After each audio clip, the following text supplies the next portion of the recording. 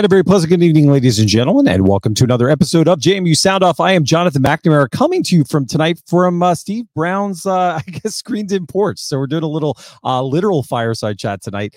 So thank you to the Browns for hosting us tonight in a very beautiful setting, because we've got a great show for you tonight. We're going to welcome Matt Transue from JMU Football to give us a behind-the-scenes look at how the JMU staff is preparing for not only spring football, but also the 2024 season. A lot going on behind the scenes. We're going to give you a little bit of insight into some of the maybe unheralded heroes that help JMU football make it to game days. There's a lot that happens behind the scenes, and there's no one better to talk to than Matt about that topic. Then we're going to welcome in another Matt Joesph from the great team over at ESPN Richmond, who I have the pleasure of working with on basically a daily basis with my role with the Red Cross. There was no one better versed in college basketball than Matt Joesph, going to give us his thoughts on the JMU men's basketball season and where they stand going into the Sun Belt tournament this week in Pensacola, and he give his thoughts on what possibility JMU would have at an at-large discussion. So really excited to have him on. And then we're going to look on campus at JMU, Talking Sports JMU, a club that helps facilitate conversations about athletics on campus at JMU. As always, our goal is to highlight anyone on campus that's doing great work to promote this athletics department. And we've got 3 students there who do great work in that capacity. We want to shine the light on this club and help grow their membership base, but also grow the conversation about athletics on campus. But before we get to our discussion, as always, want to thank our sponsors at the Montpelier Collective, as well as Where's Woody. We had a great conversation with Where's Woody last week with Isabella Peterson launching their campaign together. So as always, if you want to learn more about Where's Woody, where'swoody.com, Montpelier Collective, montpeliercollective.com. And we can't forget our friends at Skyline Financial Partners. Tim Nelson and the crew over there doing great work. If you have questions about your financial journey, Tim's team would love to work with you. SkylineFinancialPartners.com. And with that, we'll bring on the other 2 members of our team who are not able to be here in Richmond with us, but have a lot to say tonight. Michael Evangelista, who is fresh off. Michael, where was it? Beach day today? Roller coasters? What was on the agenda for you down in Florida? Either way, you're getting some relaxing and some rest and relaxation, much needed. From the post on Instagram, looks like you're having a good time.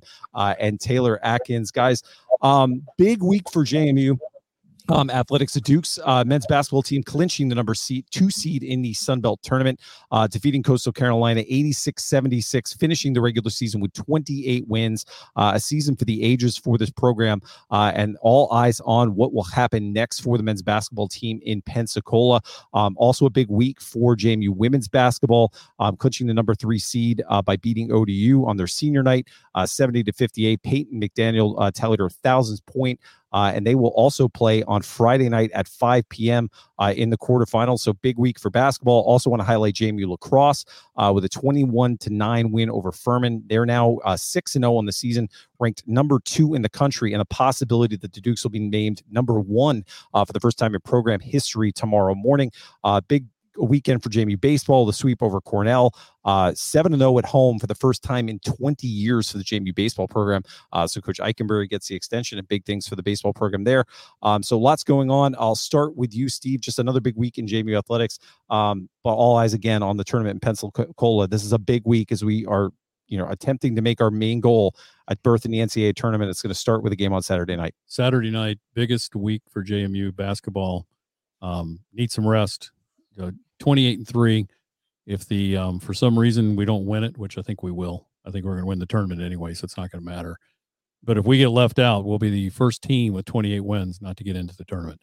So I'm not focused on that. I'm focused on rolling Saturday night, Sunday night, and then on Monday, and winning the whole thing. The women, just one comment on that. They beat the ever-living hell out of ODU on Friday night. If you had a chance to watch that, that was their senior night. They had a full state. They had a full arena. And we just dominated them. Played zone for the first time that they've ever played zone, I think, and held them, I think, to 25% shooting. Yesterday, Bella needs to come on the Sound Off every weekend. She had 5 goals yesterday. Not bad. So unbelievable, and they'll be number 1 tomorrow. So it's been a huge week for JMU sports, but we're about to go into a huge week, both for the women and the men, getting ready for the tournament. Awesome. Michael, where's your mind at with the Dukes approaching the tournament in Pensacola? Historic run for this team, 28 wins, as we've said a couple times now on the show, but really a program, just one more team that has captured this momentum wave at JMU Athletics with historic performances this year. We saw what football did in the basketball team. We know there's a lot of discussion on what comes next, but it's definitely the perfect time to kind of pause and really appreciate what happened this season. We saw record attendance at the Atlantic Union Bank Center. 28 wins. It's really kind of introduced this program to a lot of fans in the JMU athletics landscape, as fans really embrace this program. Many of which for the first time, because we've had some really frank conversations about what the basketball program has been in the past. We know about the history of the program with Lefty Darizell and some of the things that have happened decades ago. But for many JMU fans, it's their first real taste of success. Yeah, I was going to say, speaking of Pensacola, I'm hailing from the Clearwater, Tampa area. So just north of that, some personal news where I'm celebrating one of our anniversaries this weekend. So we've been bopping around a lot, spending a lot of time with family. We usually split our time between Florida and Virginia. So we haven't been able to do that last year, taking that opportunity this year to really take advantage of that opportunity there all around. But in terms of just like basketball, I'll be honest, like really a lot of good buzz all around. We were at one of the breweries, I think, whenever we played Coastal, they actually had the JMU Coastal game up, which was awesome. We were up at 17 at one point, a little too close there at the end, but we pulled away the win. But it was awesome to see that in obviously a Florida venue, right, per se, but including myself, brought a lot of new fans back into the fold with just a record-setting season. I don't know if you saw, but I think Blue Blood Bias on Twitter just named us, I think, the 8th best athletic program among a sea of other Power 5 programs all around. So just amazing awareness, amazing sort of just like natural marketing for the program all around, something to really be proud of. And I think Steve kind of hit on the head. Lacrosse is going to be number 1 tomorrow, probably. More than likely. We've got a new setup with the spring game coming up for football. Just a lot of really awesome momentum going into the offseason. And finally, Taylor Atkins, I know you're as focused on this basketball program as maybe anybody in the fan base. You attended, I believe, if not every home game, the vast majority of them. Where's your mindset going into Pensacola? The team has, both men's and women's have a great opportunity to go into Pensacola and come out as champions. The women are obviously a little banged up and have had a little bit of a tougher road to get to where they are, but they're still the 3 seed, which is one below the JMU 2 seed. And the men's team is having the best season in program history. So, everyone's looking to App State, but I'll say that one thing that did kind of shake out with the brackets is I did not want to play Georgia Southern again. And there was a time last week where they were, I believe, the 10 seed. And so it was looking like they could potentially have been that quarterfinal matchup for us. They are now, I believe, the 9 seed. And if they win, they go into play App State, which someone correct me if I'm wrong. I believe App State beat or lost them in overtime. So that Georgia Southern team is, their record is not good. It's one of the worst in the country, but they have given some of the best teams some of the best games this year. I'm glad that they're not on our side of the bracket.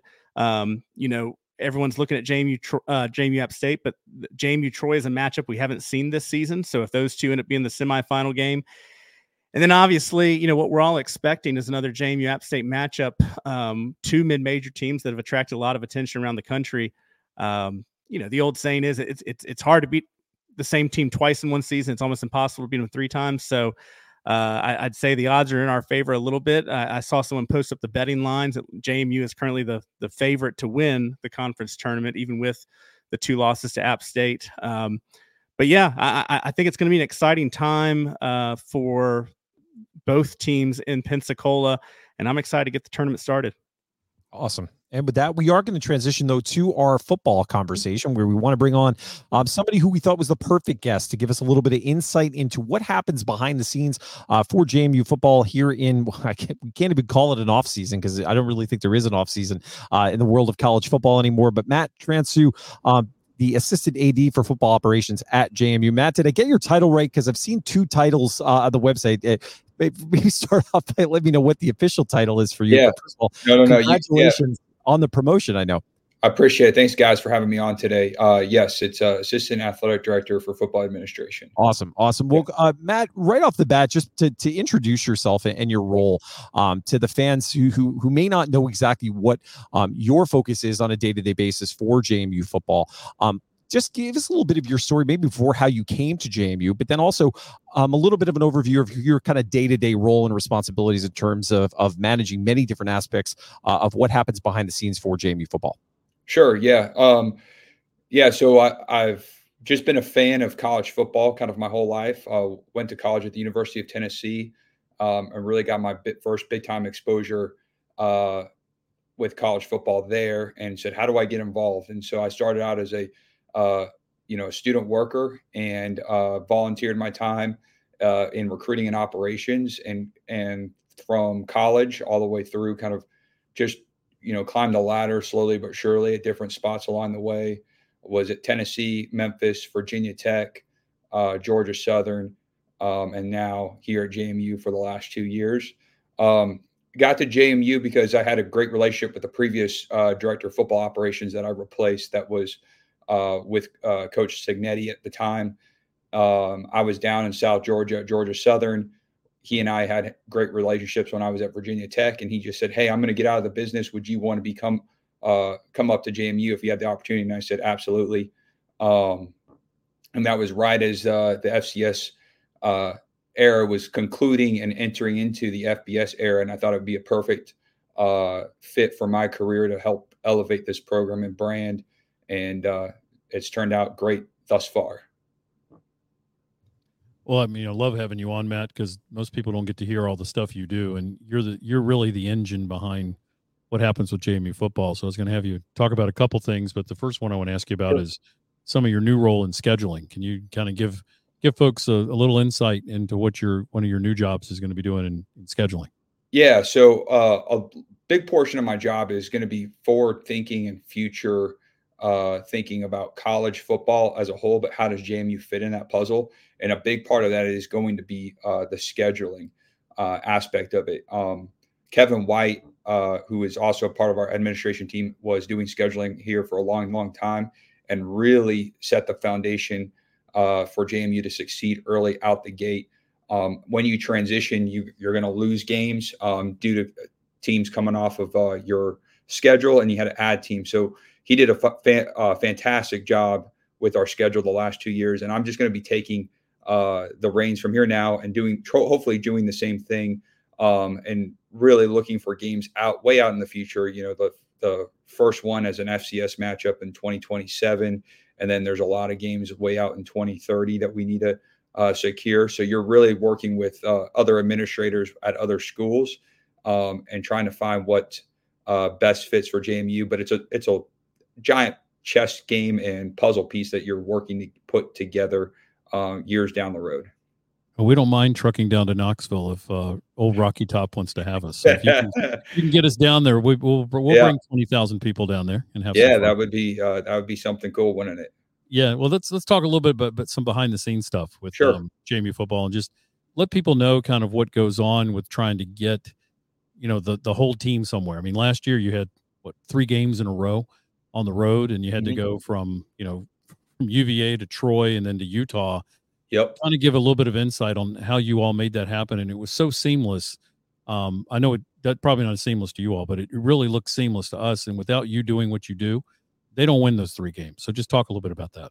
Yeah, appreciate that. Yep. So it takes a lot of work, and it's not just myself. It's an entire support staff that we have built here with different departments, whether it's sports medicine and Tyler Webb, who's our head athletic trainer. It's going to be Rob Marchand, who's our head equipment manager, Casey Pohl, our team dietitian. I use my recruiting staff heavily. So last year was Andrew Burkett and Maddie Harris that help out quite a bit into really getting the team from point A to point B. We travel on average 165 people, including our student athletes and support staff and student workers that may be assisting our coaching staff and things like that from all those various areas. And so it is a real feat to get the team, to and from Harrisonburg. And obviously the ultimate goal is to do it as seamlessly as possible in hopes that, we're aiding the team and the coaching staff into victory. So that's the bottom line. We take a lot of pride in that, seamlessly as possible in hopes that, and so, we take a lot of pride in that. The biggest thing is, we treat it kind of like a game day for ourselves.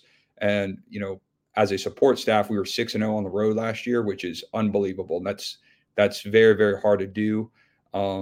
Because not only are you working on things that are entirely in your control, there's a lot of things that are outside of our control that you just hope kind of go right along the way to make it a successful trip. Matt, just jumping in here. Number one, just piggybacking on Steve, really appreciate a lot of your work behind the scenes, particularly with like the Alpha Dogs, and like really excited to see the impact we can have on and off the field. I remember, and I can't believe it, right? We're in year 3 of FBS, year 3 in the Sun Belt.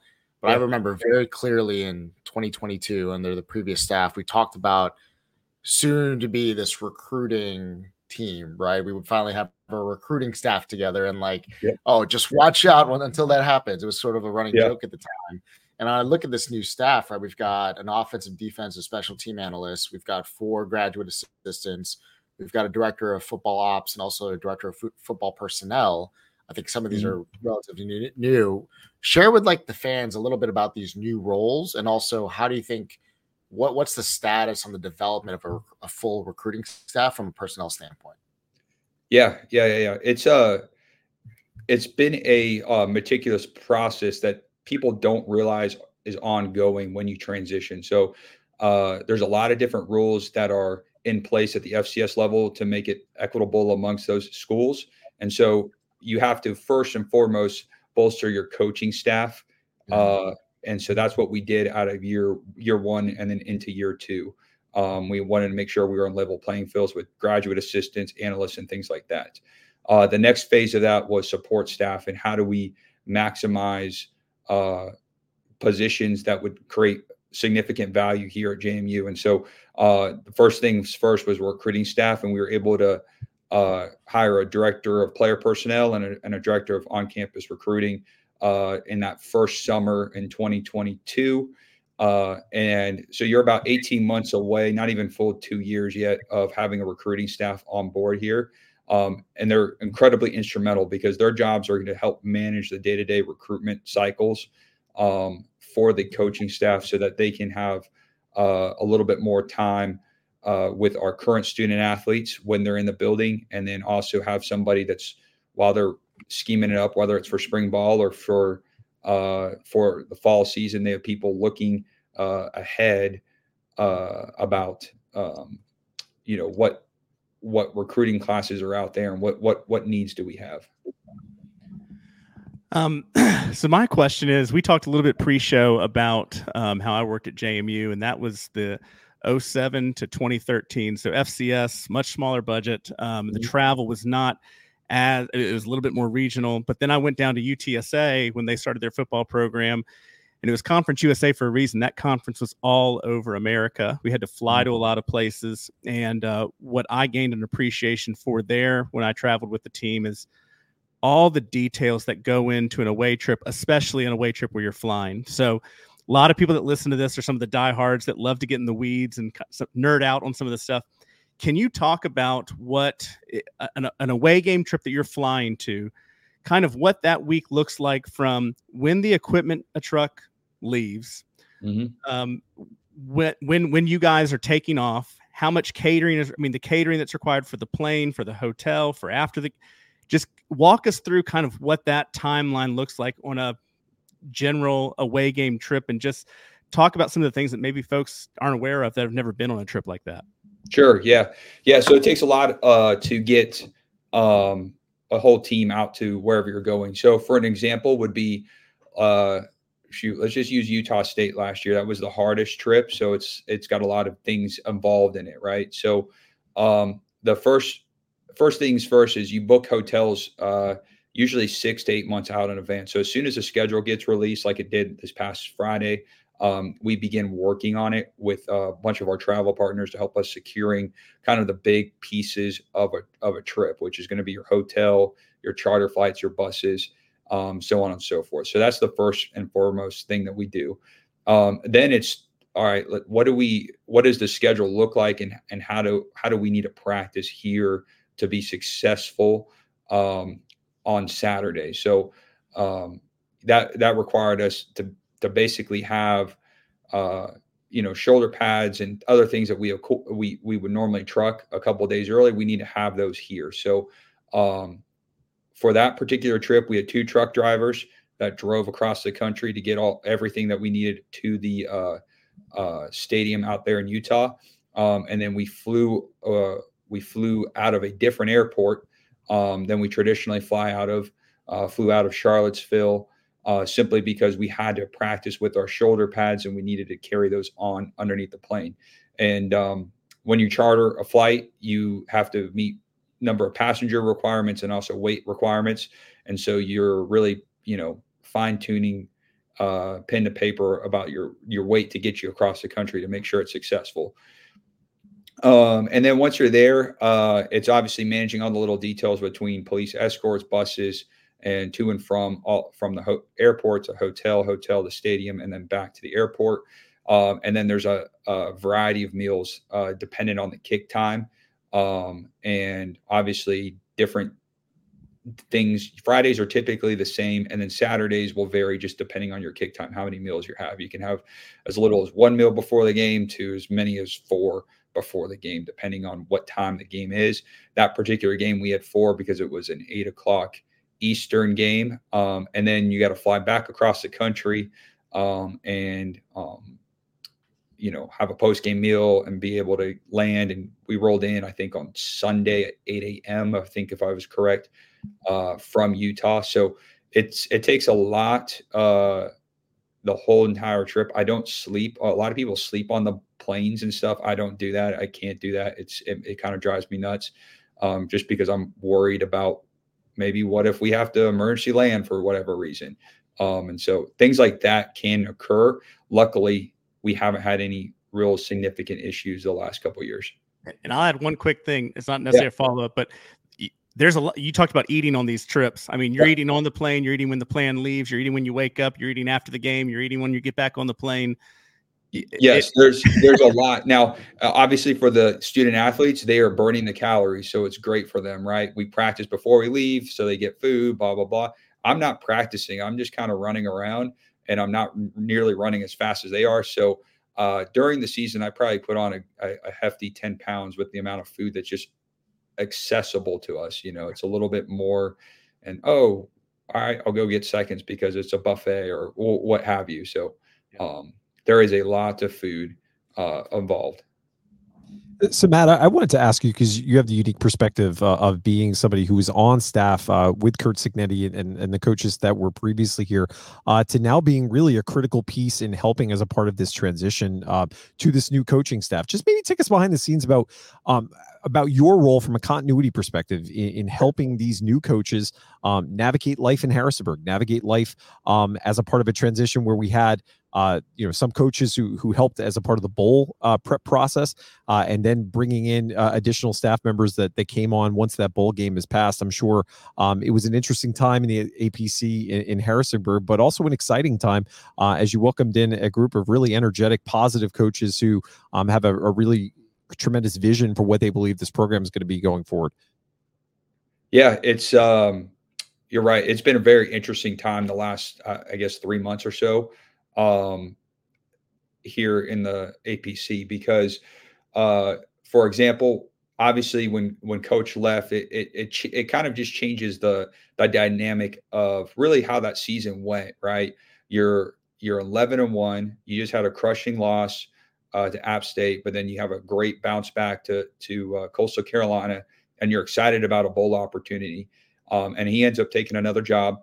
And there's just mixed feelings amongst the staff. Some are going to go. Some are not unsure if they're going. Some do want to go. Some don't want to go. Players feel the same way. They have a lot of unknowns.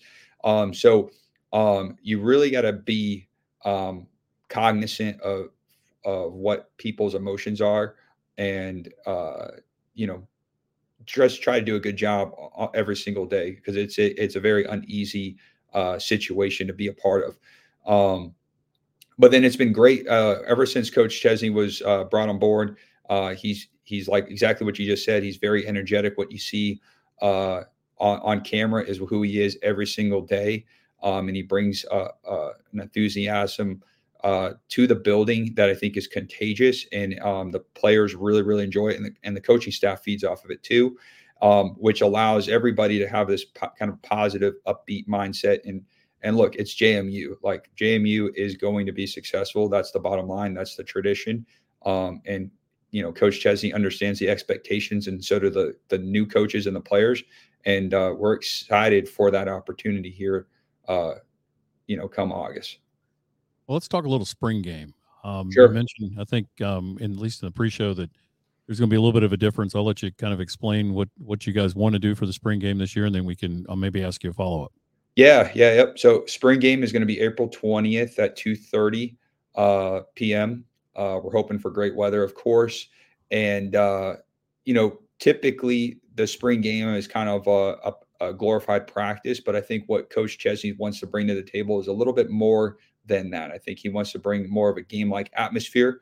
He wants to have some what he calls compete periods, where we're going to do some things that really kind of challenge our student athletes, but also provide a little bit of entertainment to our fan base, whether that's wide receiver, DB one-on-ones, some football situational stuff, whether it's 1 minute, 2 minute, going into the red zone, minus 3 points, that kind of stuff. And I think really we want to allow Coach Chesney and the new student athletes that we have here on board feel what Bridgeforth Stadium is all about.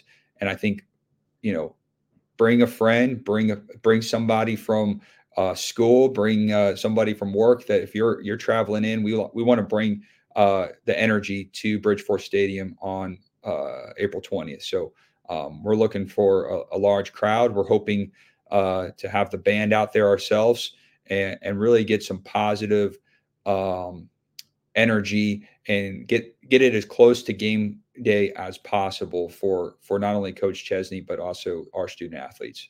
So you guys coming out with the regular entrance, and you want us to bring streamers, and you want 25,000 people for the spring game? Yeah, I mean, if we got 25,000 people to the spring game, that would be unbelievable. But yes, bring your streamers. We will have team entrances. We will have some entertainment, just like we do on a regular game day. We're working through those things, but we want to make it as close as possible for not only Coach, but also our student athletes, and make this thing as solid as it can be and have some fun in the spring for 2 hours, 2.5 hours, whatever it may be. Let's make it an enjoyable event and hopefully kick it off for this to be something big for years to come. All right, JMU, you're hearing it. You need to bring a bunch of beer, so make sure you guys start ordering now. I'm going to bring 2 cases and a bunch of liquor, and we're going to tailgate. So if you're in the tailgate lot, we're going to have a blast before the game. So it's going to be just like we do it for the regular game. And I'm bringing a boatload of streamers. So JMU Nation, let's bring 25,000 people to this game. Let's show all these folks how this works, and the streamers will fly on April the 20th. Let's go. Love that. I was going to say, to piggyback on that, Matt, from like a recruiting aspect, there's been a lot of like rumors around signing days even being pulled up, especially with the transfer portal. Like, we might even have signing days sooner. So I imagine like high school recruiting commits, you're probably going to want to see that earlier in the process than ever before. Talk to us a little bit about the implication, right, for like the spring game and how important it is for you guys from a recruiting aspect. Yeah, absolutely. So one of the beauties of JMU and one of our selling points is our game day atmosphere, right? It is from a G5 standpoint, it is probably top 5 in the country. It is definitely number 1 in the Sun Belt. And so you're going to have a really great turnout for those games, and that's what we like to sell. And so spring game is a big deal for us in terms of recruiting. We're going to have a lot of prospects here from not only this next class that we'll sign, but we'll have some younger guys in attendance as well. Spring game allows us to have a little bit more actually recruits on campus than we do for a regular game, just because we're allotted to a certain amount of seats in the stands on a normal game day. And so there'll be a little bit more freedom with that, obviously, for a spring game. So it will be a big event for us, and we'll pretty much kick off the spring recruitment season for us, because soon after that, our coaches will go on the road and they'll go to various high schools amongst the state and in the surrounding areas. And then we'll roll into the summer camp cycle, getting guys on campus, seeing them work out, that sort of thing, until we get into the football season where it's official visits and things like that. And I was gonna say, do you typically have like official visits on spring day games, or do you have portal guys come on campus? Yeah. Is that normal? Yep. Yeah, it's you used to not have that stuff, but now that the calendar has been sped up over the last couple of years, you definitely do. Your official visits are allowed to start in mid-April and can go all the way through basically the end of June. And so you're going to have people want to visit, and it's going to be a little bit more exclusive at our level. It's going to be a quarterback or a couple positions that want to make a decision before their senior high school season starts. But it's going to be there's going to be a definite chance for that. Yeah.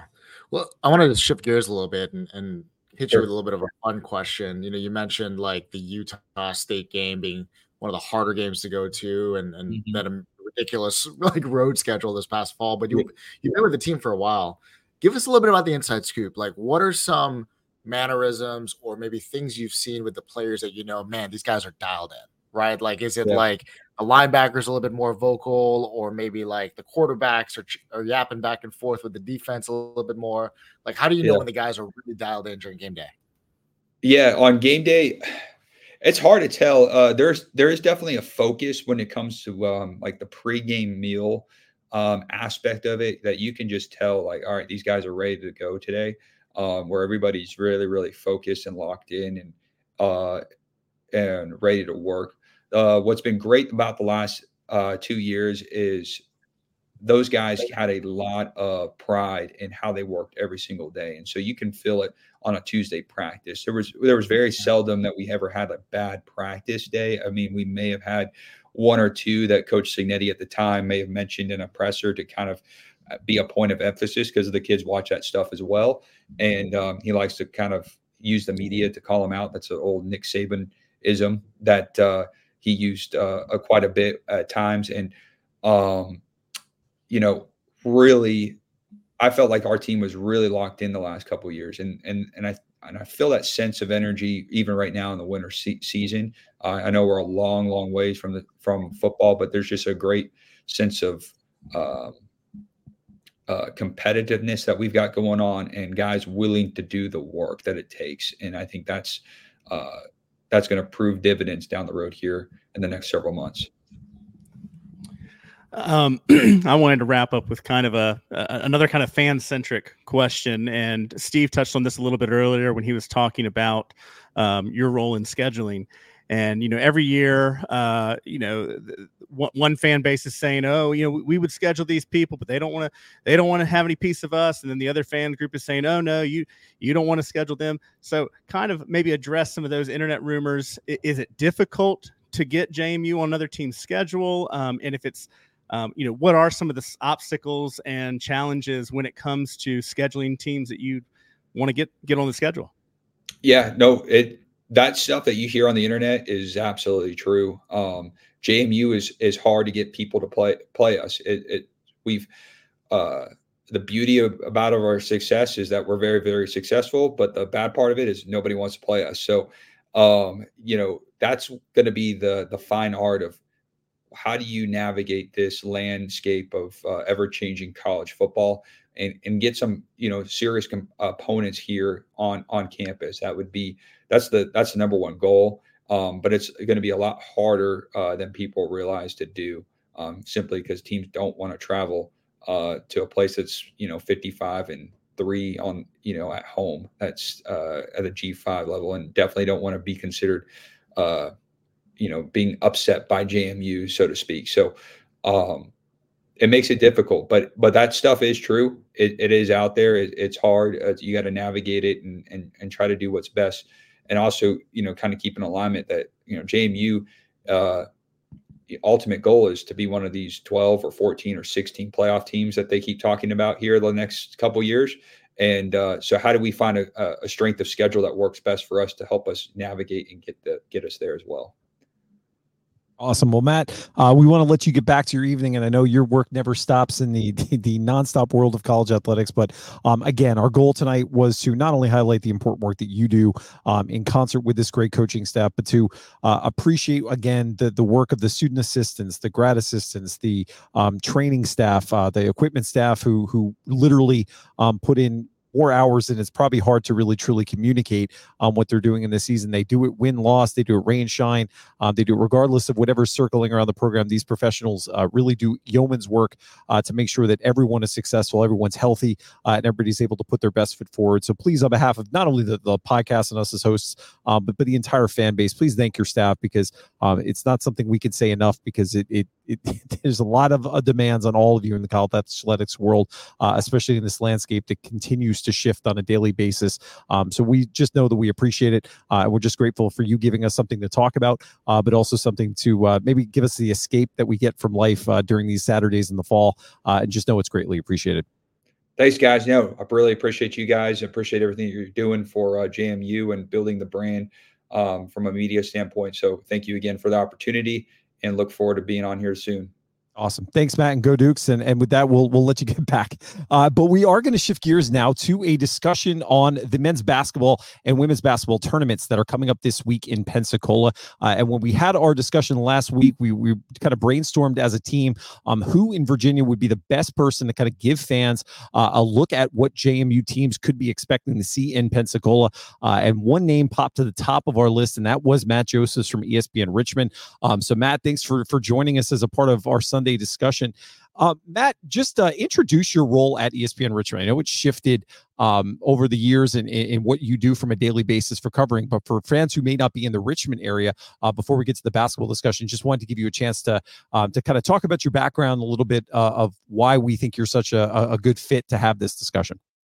I am the 3 to 4 host on ESPN Richmond here, 106.1 FM for those in the area who want to listen on their radio dials. And I guess one of the reasons why is because I'm the JMU guy on the station, widely considered the James Madison guy on the station. During football season, I would have player or coach on every week and talk them up as much as I can, talk about them in any national radio appearance I have. So naturally, you as one of our listeners and some of you others who are listening to the show, you know that I'm the JMU guy. So why not have me on the show?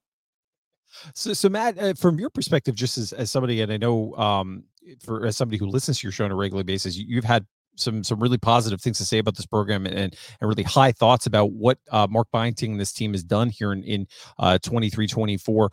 How have you viewed this season for this team? Obviously 28-3, it's a historic season for JMU basketball, but what they've done in the Sun Belt, positioning them for this tournament run, just where do you see this team going into the tournament? Obviously 10 wins in a row, but how are you looking at them and maybe placing the odds on them in terms of your likelihood of seeing them succeed in this tournament and what comes next?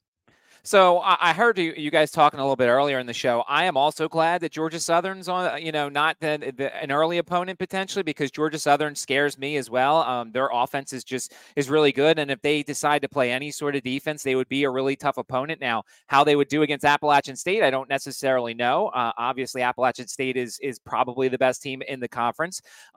It's two different questions. Do I think that JMU should get in the tournament? Yes, I 100% think I do, but I'm also a mid-major guy. I think that the mid-majors get shortchanged. Look at the NIT rules that have just been changed. I think that's been ridiculous. And, I even had Coach Byington on my show and asked him about the NIT rules, and he gave the answer that pretty much everybody has given me, and that the rules are terrible and that the mid-majors should belong in the NIT as much as the NCAA tournament.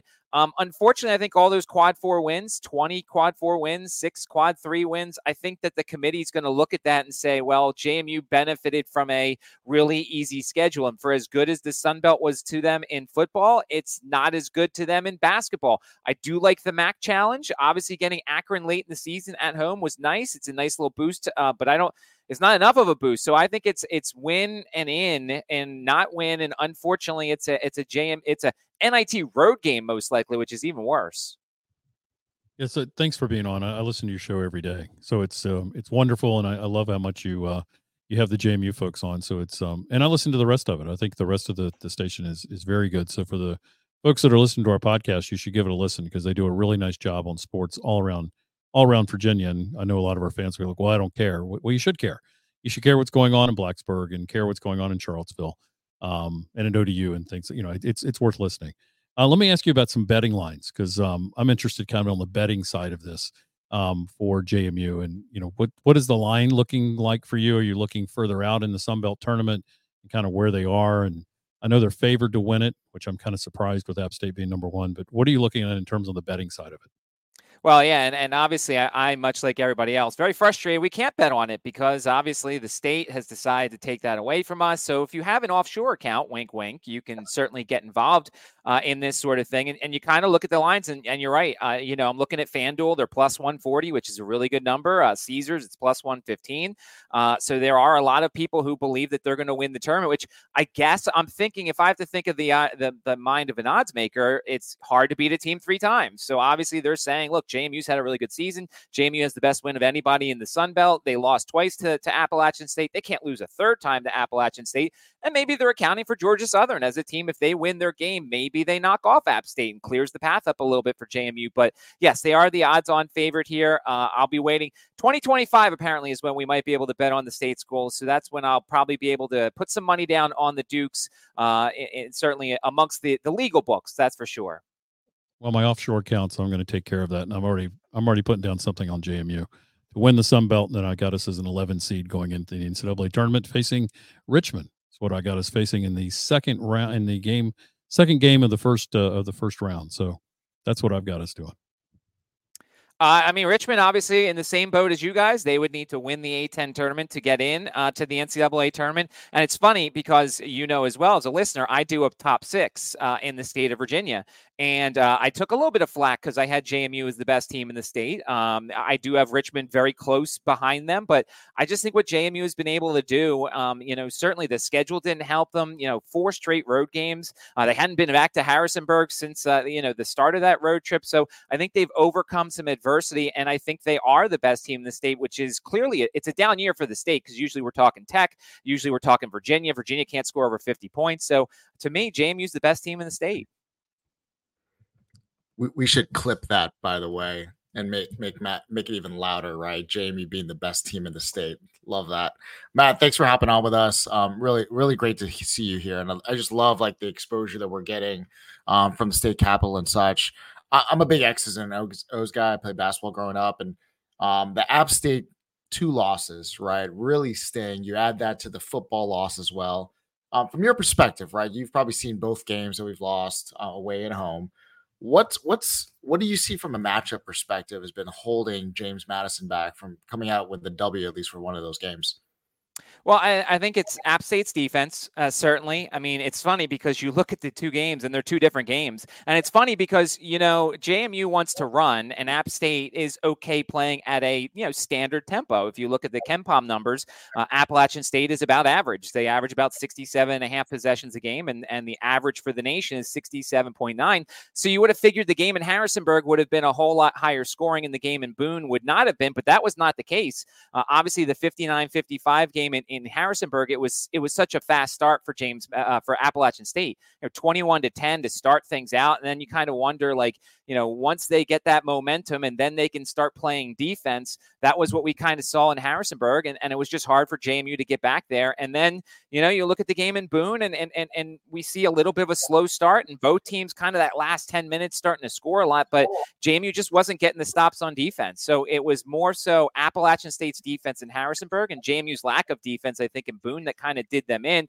That's why I kind of figure like if they play that third game, it'll be interesting to see which style kinds of wins out, because now you're going to a neutral court. There won't be a lot of fans behind either team. I'm sure both teams will bring a lot of fans, but it's not going to be Harrisonburg. It's not going to be Boone. And so we may get a truer sense as to who is the better team because they're going to be playing on a neutral court.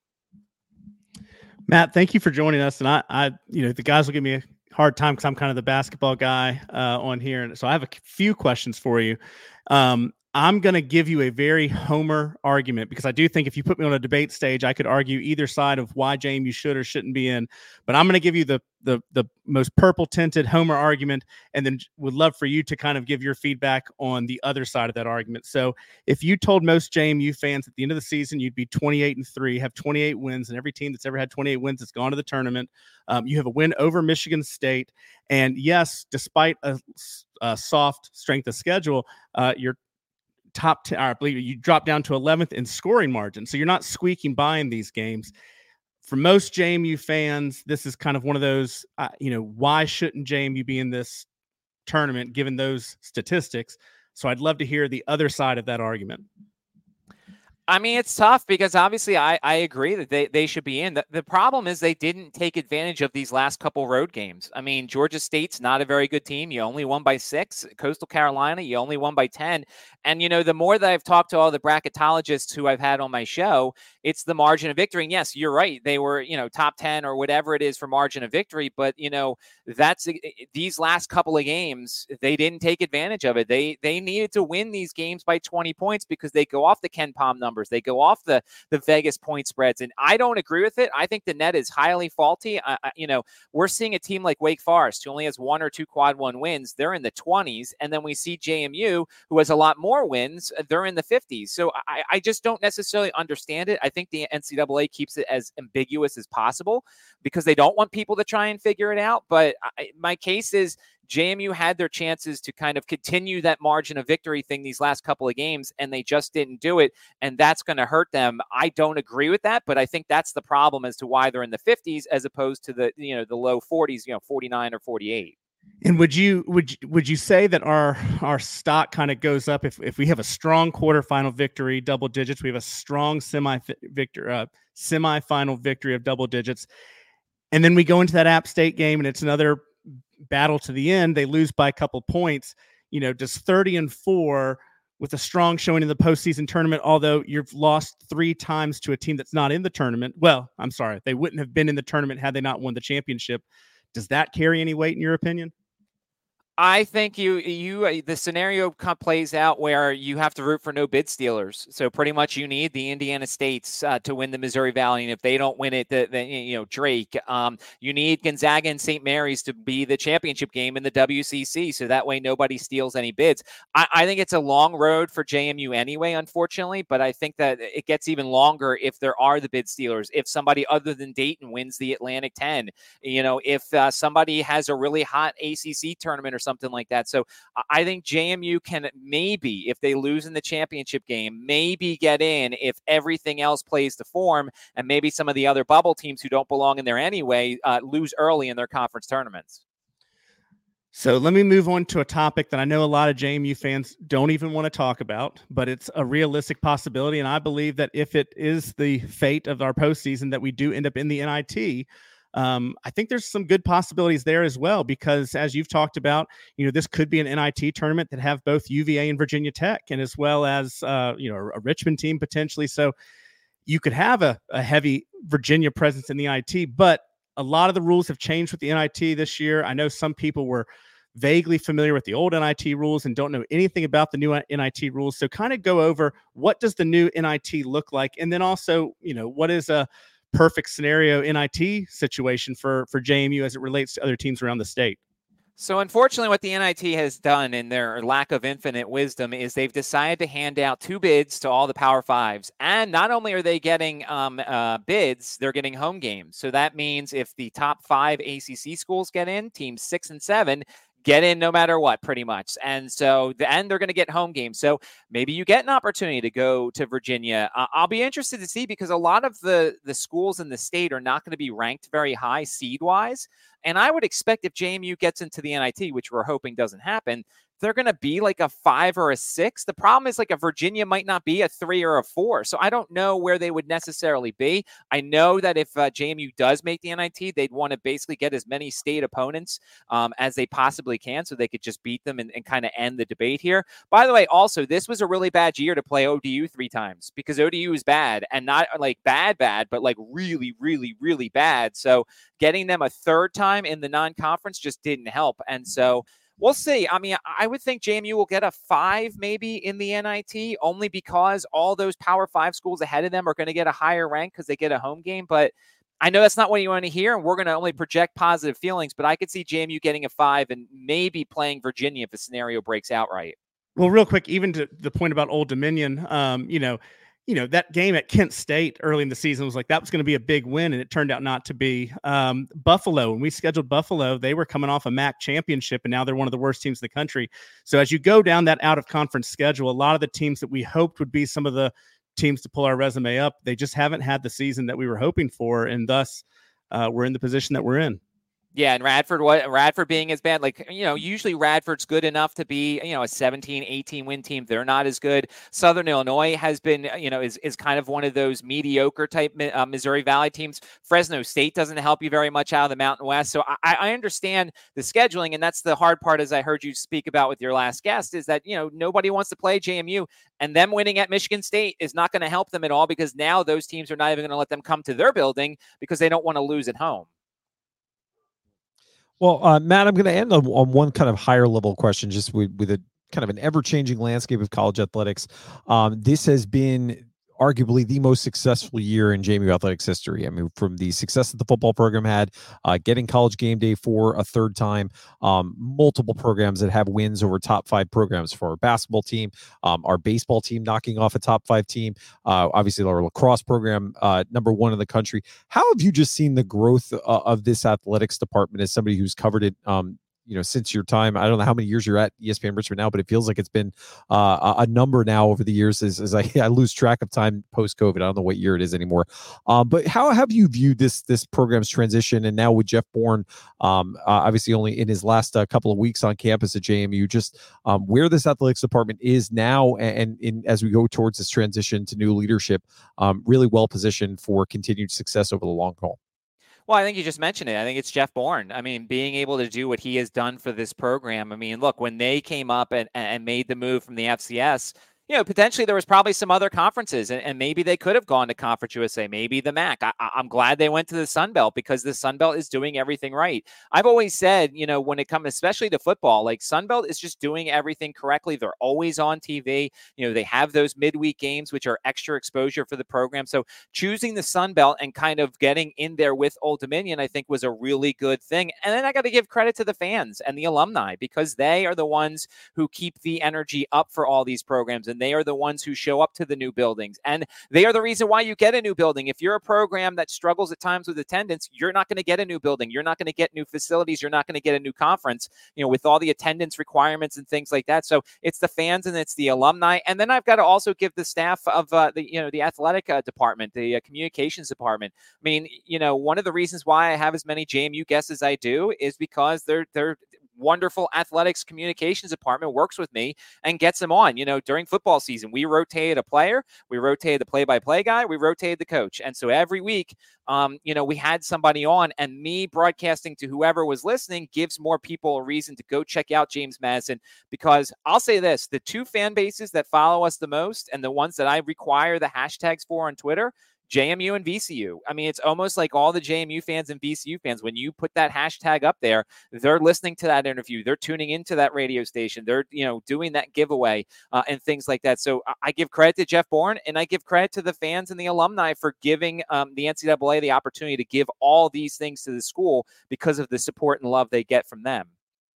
Well, Matt, seriously, I just want to one last time say how much I appreciate what you all do at ESPN Richmond. You focus on local sports, you do it the right way, and you do it with class and also just a real openness to giving different voices to the conversation. And in a changing media landscape, I know you all are doing more than you ever probably envisioned that you would do in the past, and you've continued to maintain an incredible set of programs on your station. And just know, as somebody who works with you in different capacities, it's appreciated and it's also noticed on a daily basis, the level of professionalism you all do to your crafts. And there's no one better at having these types of conversations than you. So just know it's valued as a listener, but also as a host who was able to get you on and share your perspectives tonight. So as always, thank you for what you do. And we'll be listening. I know your coverage. Maybe one last thing, give fans in the Richmond area what you guys are going to be talking about this week and maybe some of your plans for your coverage across the Virginia sports landscape as all of these teams head into their tournaments. Yeah, of course. We'll be covering the Sun Belt. As soon as we get off, I will go hit up the athletics department, see who I can get this week to have on my show. And certainly we'll touch on the Sun Belt, the last week of the regular season for the A10, the ACC. And Bob Black, one of the other hosts on our station, he'll be going up to the A10 tournament. I'll be heading to the ACC. Pensacola is just a little bit out of the station's budget, or else I would have gone there. I'd much rather be in Florida than Washington, D.C. But certainly we'll be doing a lot of coverage. And, if I can talk to all these bracketologists, tell them to put JMU up at least in the first four out, next four out, maybe we can get a little help there as well. Awesome. Well, I'm excited just in my role at the Red Cross to be actually sponsoring your March Madness coverage this month. I actually just recorded the PSA promotional ad that's going to be running on your stations the next week or so. So again, thanks again, Matt. We'll talk to you soon, and we'll be listening to all your coverage as you go throughout the next month. The best time in the sports landscape is March Madness. We all love it. And you're going to give us a lot to talk about and a lot to really be thinking about it. So especially for those of us who like to put a little on these games over the weeks to come, and Steve's offshore account. We'll see how much we can get some good action based on your advice as well. So thanks again, Matt. Sounds good. And go Dukes. All right, go Dukes. Talk to you soon. And with that, we're going to transition into our final segment of the evening. As always, again, we want to highlight the various things that are happening on campus around athletics. And there is a great group on campus that really helps to facilitate conversations on a weekly basis about athletics. And we wanted to shine some light on their work to hopefully get more people talking about athletics on campus at James Madison University. And that's the team from Talking Sports JMU, Connor Harris, Jackson Loppacker, and Jonny Camer. Guys, thanks for spending some of your Sunday night with us as you've been able to listen to a really great conversation talking sports about JMU tonight here on our platform. So introduce yourself and tell us a little bit about what your club does on campus and how students who may be listening to this program can get involved in the discussion. Yeah, so my name's Jonny Camer. I'm the president of Talking Sports, and the club is as simple as it sounds. We literally get in a room and talk and debate sports for about an hour, 7 to 8 o'clock on Wednesdays at the Union 405. Anyone is welcome to join. There's no rush process or initiation or anything like that. Just come up, give your takes, and there's usually a couple topics that we'll go through each week, and sometimes we'll play like little games like Kahoots that surround sports. It'll be some topics are JMU related, some are professional related, but it's just a really good time, and as simple as it sounds, talking sports. It's great. So as a club that does talk sports on a daily basis outside of just your meetings and then what you do in your formal settings, what has this year been like for you as students? We've talked in a lot of previous episodes. For many of us, this type of success was not commonplace when we were students at JMU. Obviously, I was a student during the time when JMU won their first national championship in football. But the 3 years prior, my freshman, sophomore, and junior year, we also talked about some of the bartering that took place to try to get students to walk across the road from Eagle Hall to make it to a game, let alone selling out a 25,000 seat venue like we do today for football. So the growth has really been meteoric across all of our programs. So as students who's lived this kind of unprecedented era of success, what has it been like, and how has that led to the formation of clubs like yours that are really taking advantage of the fact that there's now this renewed interest in JMU athletics, but also this pride and passion as students now see, rightfully so, JMU at the top of the Virginia sports landscape, really in multiple sports, not just the marquee ones, but the sports like lacrosse and softball, who continue to have these incredible runs and garner national attention. Yeah, so for me personally, it's been awesome to witness this JMU success. I mean, like getting game day was a once in a lifetime experience. All my friends at other schools are completely jealous. We have like tailgates before every football game, and those were an absolute blast. Then we go to a game. usually win a game, and it's a pretty good time. I don't know about y'all, but yeah. Connor, you go. Yeah, it's definitely been a nice change from my freshman year. We were blowing out teams by 50. I think just playing a level up in the Sun Belt has got a lot of students more engaged with the games. Now, a lot of them are actually competitive games, and it's sort of recognizable teams. And I think you can really feel that the student body is getting more and more engaged as more and more success is happening. Yeah, I've been here since 2021. I'm a junior now, and just seeing the growth of engagement and attendance for each game, it's been incredible to see. And that, first of all, goes back to the student athletes for putting an incredible product on display for us. But it's just been absolutely wild to see the increased media coverage, going through a whole transition period, having multiple upsets. It's just been incredible to see. How many do you have in the club at this point? So I would say in the group me, there's about 40 to 60 people, and give or take any meeting, about 20 to 25 people show up. And we started back in 2021, my sophomore year. And so it's been really cool to see it just rise out of nowhere, because the first meeting we had like 2 people. So yeah, it's a really fun club. I really enjoy running it. And yeah. Do you guys push attendance to different events, or do you mainly just talk more about sports, or is it kind of anything that you want? Yeah, so we have other events. Like sometimes we'll get together for JMU games, NFL draft, stuff like that. I don't like chart attendance just because I want this club to be just as relaxed as possible. Like if you have a test or something, I don't want you to come to our club just to and potentially do worse on your test. Go study for your test. I just want this to be a fun experience for everyone to come and talk and enjoy sports. Well, if you're of age and you come to the spring game, I've got a bunch of beer and a bunch of liquor that I'm pretty happy to share with any of the students. 21 and older. 21 and older. I said, disclaimer. If you're of age. If the ABC is listening. Correct. Of age. I will only make sure that we're serving people that are of age. But you can bring those 60 folks in your club, have them come by, and then have them come into the game, because I want to pack that game out. So we want to help you guys out, and I think it's wonderful you're doing this club. This is a blast. Absolutely. Yeah, definitely appreciate that. I'm sure there will be plenty of members that will take you up on that offer, and I appreciate that. Steve's going to Costco. Plug in real quick. I mean, we just talked about like skipping a club for academics, man. JMU must have changed over the years since I've been here. Like, wow. No. Just kidding. Well, awesome to have you guys on.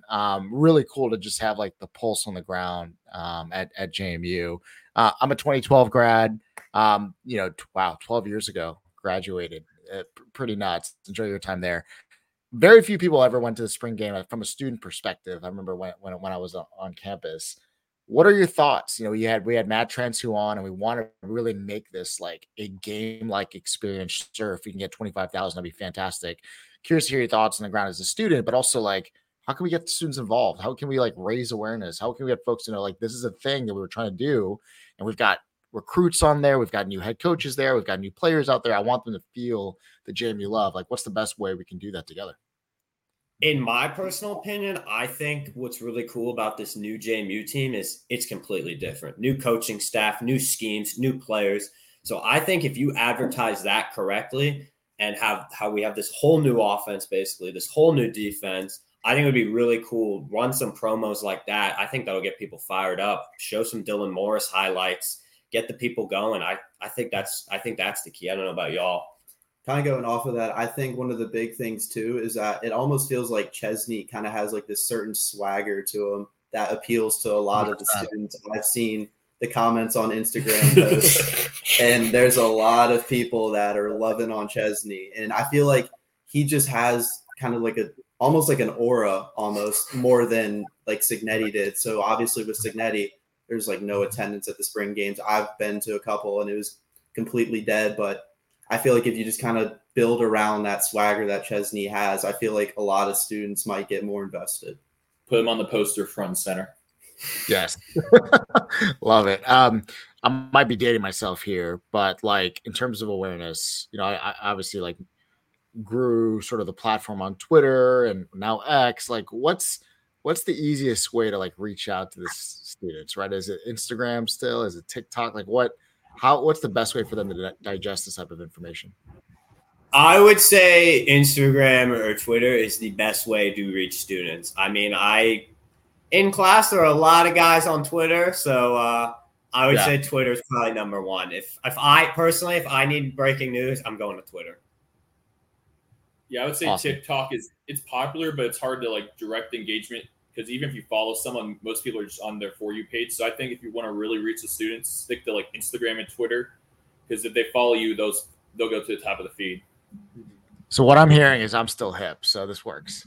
Thanks. Yeah, you still got it. Well, Johnny, I want to appreciate you reaching out to us, and I've enjoyed kind of going back and forth over text the last couple of weeks. I want to give a shout out real quick. I don't know if we've already done it, but your Instagram, Talking Sports JMU, great graphics package. Whoever's doing graphics for y'all is good. And what's neat is in everyone listening, even alumni, it's neat because you guys put the topics of kind of what was going to be discussed. And I think, those opportunities are pretty neat. I love that this club exists. And so I guess the first question is going to be, you said you started this club 3 years ago? Yeah. Okay.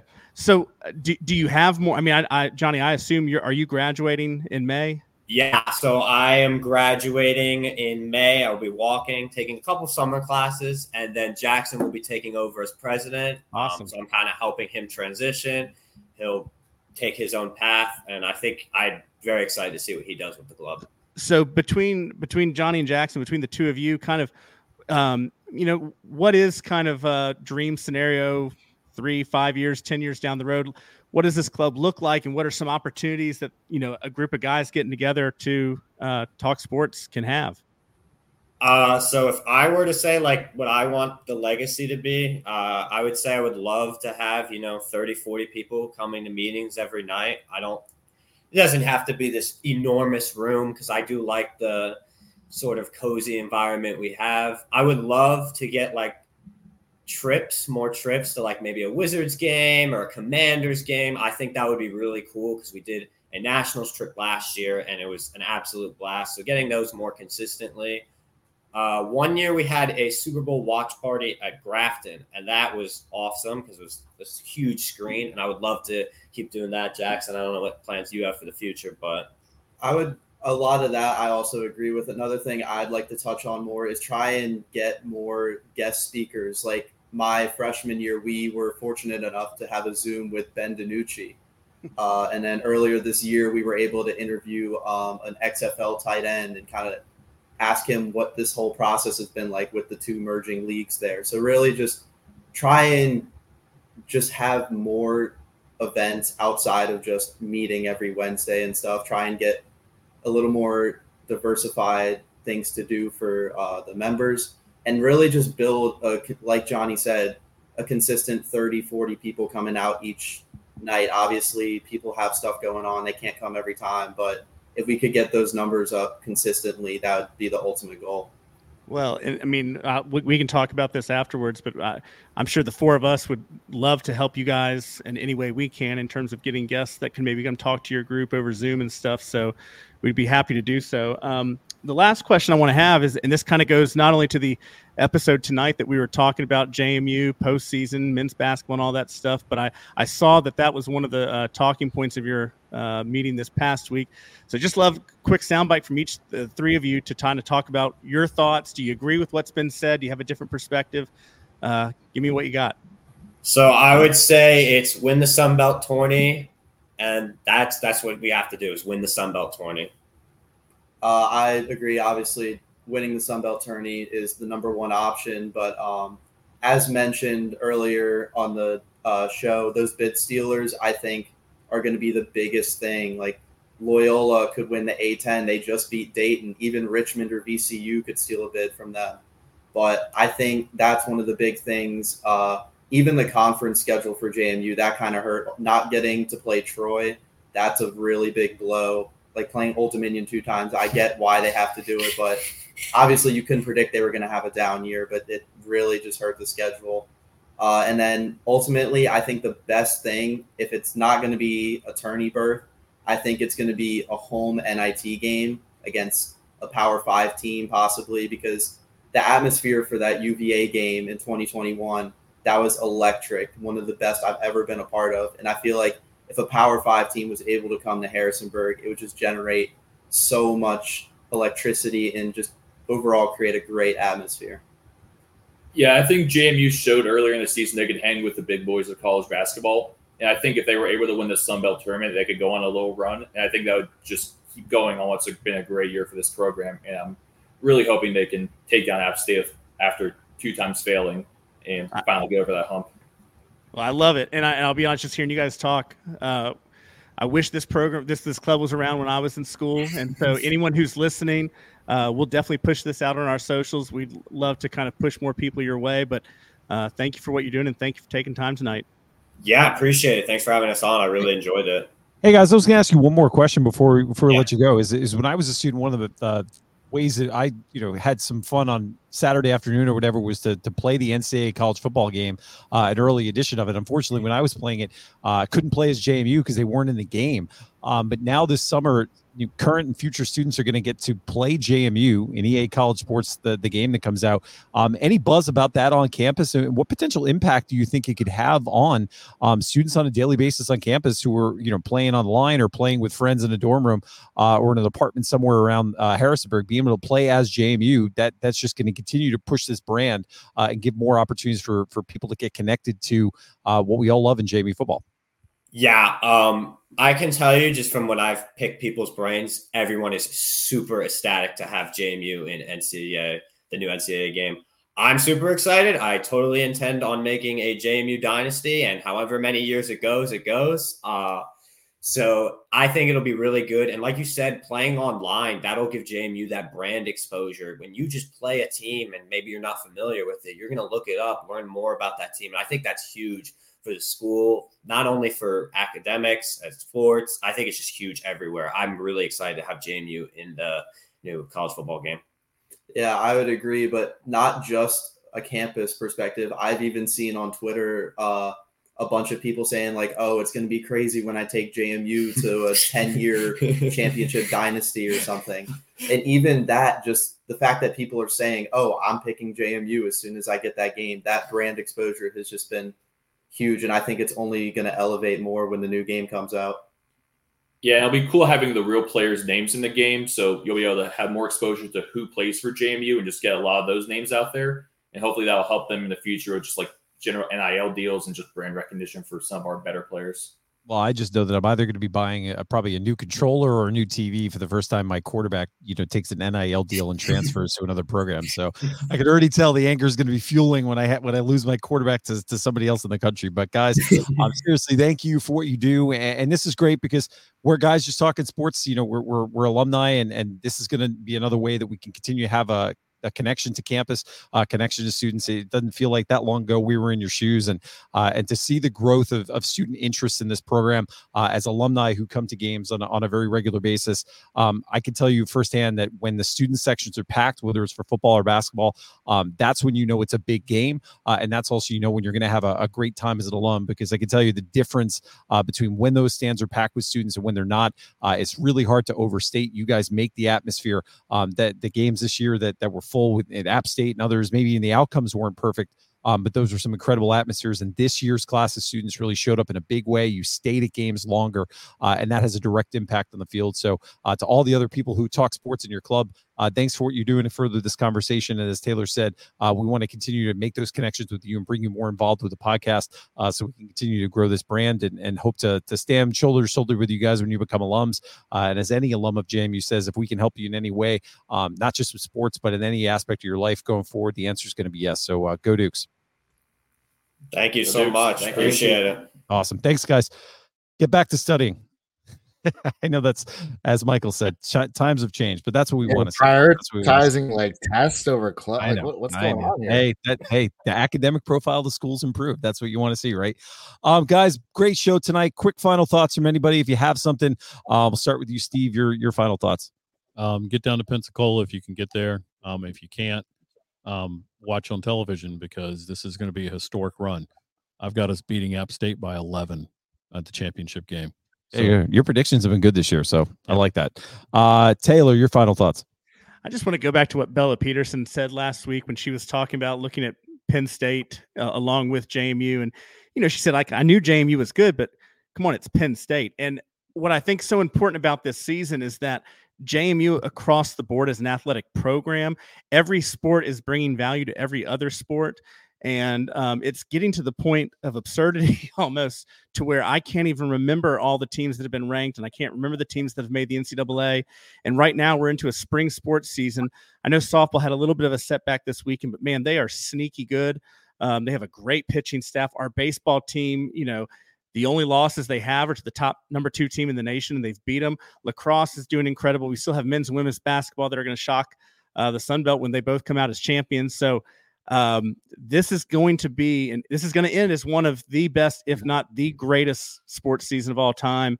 And I just think from a recruiting perspective across all sports, it's no longer we're a football school, we're a basketball school, we're an everything school. And we say that, kind of arrogantly and cocky sometimes, but I mean, it's true. And JMU has become an athletic program that is known for the investment and the competitive nature of our teams, and not just 1 or 2 sports here that have had an off year or a good season. So I'm excited where this season ends. I'm excited to go dancing for both of our basketball teams, and can't wait for JMU spring sports to go well into the postseason, or late spring, early summer. Awesome. Thanks, Taylor. Michael, your final thoughts. Yeah, I was gonna say, just to add to that, I go back to Jeff Bourne's sort of analogy around sports being the front porch of the program or of the school. And I'm sitting here in Florida, and I've been watching basketball games at breweries and bars, and they have JMU on the TV. I see the lacrosse score go underneath on ESPN at a restaurant. I have people on my team that are in California and Utah at work asking, "Oh man, I saw JMU's schedule. Like, I didn't realize they were that good." It's just the exposure is just, what's the word here? Snowballing, right? And people are just coming out of the woodworks, realizing the brand. I've got JMU stickers all over the car, and I've had people come up, be like, "Oh, like I see them all the time on ESPN. Like, did you go to the school?" Just random interactions, which has just been fantastic. And I'm 900 miles away from home. So it's awesome to see. It's exciting to be a part of it. And just keep this party going. Go Dukes. Awesome. Go Dukes. And as one last plug for what Matt Transue said, let's pack this spring game. Let's make this an event. There's no reason why we can't enjoy Harrisonburg in the spring. It's I don't think there's a better time. Maybe the fall is amazing, but the spring in Harrisonburg, hard to beat. Another opportunity to tailgate, another opportunity to, again, show these new JMU players who have signed on with this program what this is like and what they're going to see in the fall, but also the recruits that are going to be on campus. We can have a big impact. So as always, stay tuned to jmusports.com for information. We want to say thank you to the JMU communications staff for allowing us to talk to Matt Transue tonight. We appreciate the opportunity. We appreciate the access. It allows us to facilitate conversations like this. So thank you to Kevin Warner, Chris Brooks, Jeff Polgase. We appreciate it. Look forward to future conversations. One last shout out to our sponsors, the Montpelier Collective, as well as Where's Woody and Skyline Financial Partners. And with that, it's JMU Sound Off Sunday night. Go Dukes. We hope to be talking to you next week after the Dukes win their semifinal game and are looking forward to a berth in the NCAA tournament with a finals appearance. We'll talk to you next week. JMU Sound Off. Go Dukes.